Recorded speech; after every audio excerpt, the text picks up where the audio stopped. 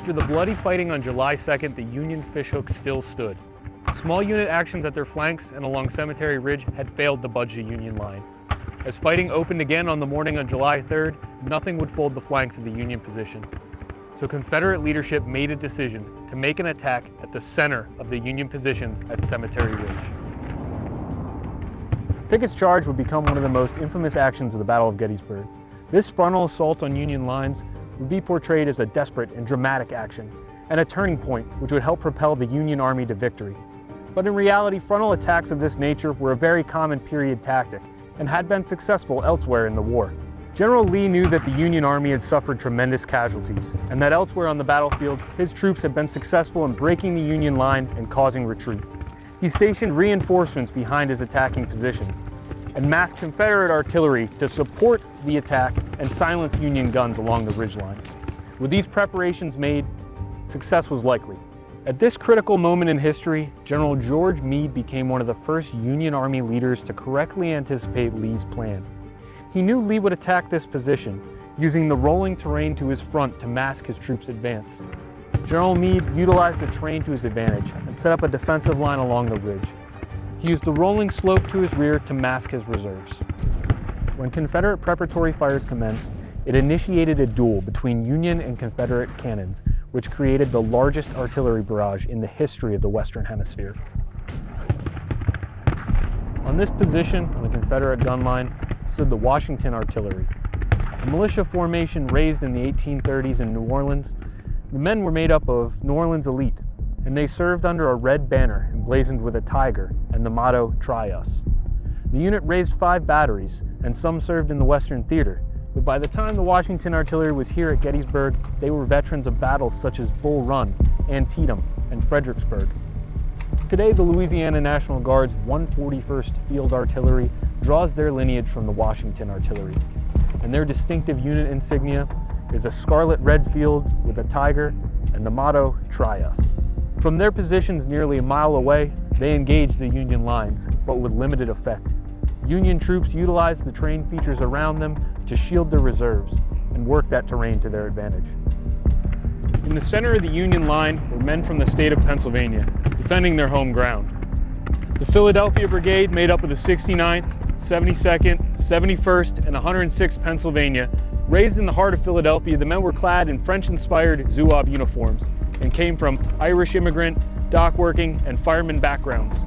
In December of 1862, they had found themselves in the opposite position that they were today, as they charged up Marye's Heights and attacked defensive Confederate positions. While the Confederate bombardment rained down upon them, half of the Philadelphia Brigade sheltered behind a sloping crest, which offered them some protection from the incoming artillery. Across nearly a mile of field, rows of Confederate soldiers laid in wait. Among those soldiers were the 9th Virginia Infantry, today's 183rd Cavalry, Virginia Army National Guard. Raised in Portsmouth, Virginia, the Portsmouth Rifles had a long and proud tradition dating back to the 1700s. Initially mustered in as the 3rd Virginia, the men of the Portsmouth Rifles were combined with other militia to form the 9th, and brigaded together with even more Virginia regiments under General Lewis Armistead. The men of Armistead's brigade had earned their stripes at Seven Pines, Antietam, and Fredericksburg. They had arrived at Gettysburg on the evening of the 2nd and had been spared the first 2 days of carnage of the battle. As they stepped across the field on the 3rd and entered the fray, they felt the effects of Meade's prepared defenses. By the time the Confederates reached the Cadore Farm on Emmitsburg Road, nearly half their numbers had fallen. The men of the 9th Virginia and Armistead's brigade continued their arduous push across the field. With their supporting elements, they headed for the angle, hoping to force a breakthrough in the Union lines, where several regiments of the Union Army were forward of the main line of resistance. As the angle descended into chaos, Union leaders took advantage of the situation and deployed units on their flanks. On the left of Union positions was the 1st Minnesota Infantry. Despite taking tremendous casualties on day 2 of the battle, the 1st Minnesota held a position along the main line on day 3. When Confederate forces advanced across the field towards the angle, the 1st Minnesota and several other regiments stepped out from behind their protective cover and fired obliquely into the Confederate flank, tearing through their ranks as they canalized down on the Philadelphia Brigade. At the angle, the ferocious fight continued. The Philadelphia Brigade's 69th Pennsylvania was locked in hand-to-hand combat with the Virginians as their supporting artillery fired point-blank into the enemy ranks. As some of the gun crews went down, infantrymen took their place to keep the guns firing. Right as the Confederates crested the stone wall, with some encouragement from their officers, the reserve elements of the Philadelphia Brigade poured into the gap and fired volley after volley into the fray.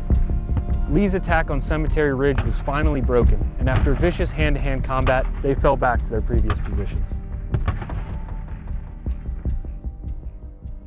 These monuments along Hancock Avenue serve as granite tributes to the volunteers of northern states who came to fight at the Battle of Gettysburg.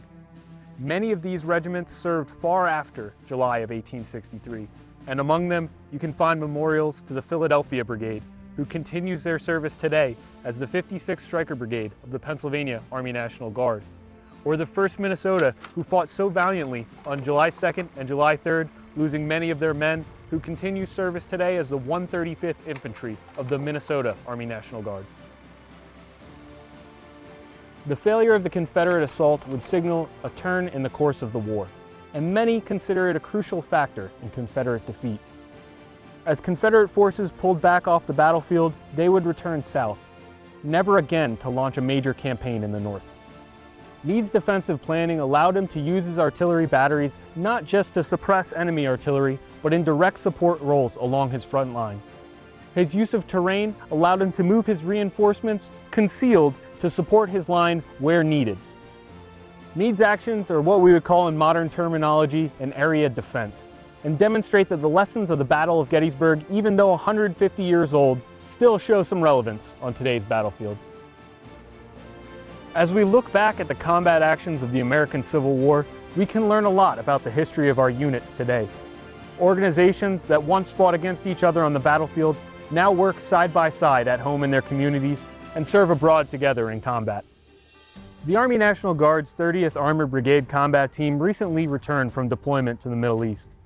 On that deployment with the 30th was the 145th Armor Regiment of the Ohio Army National Guard, who fought here at Gettysburg as the 7th Ohio Infantry.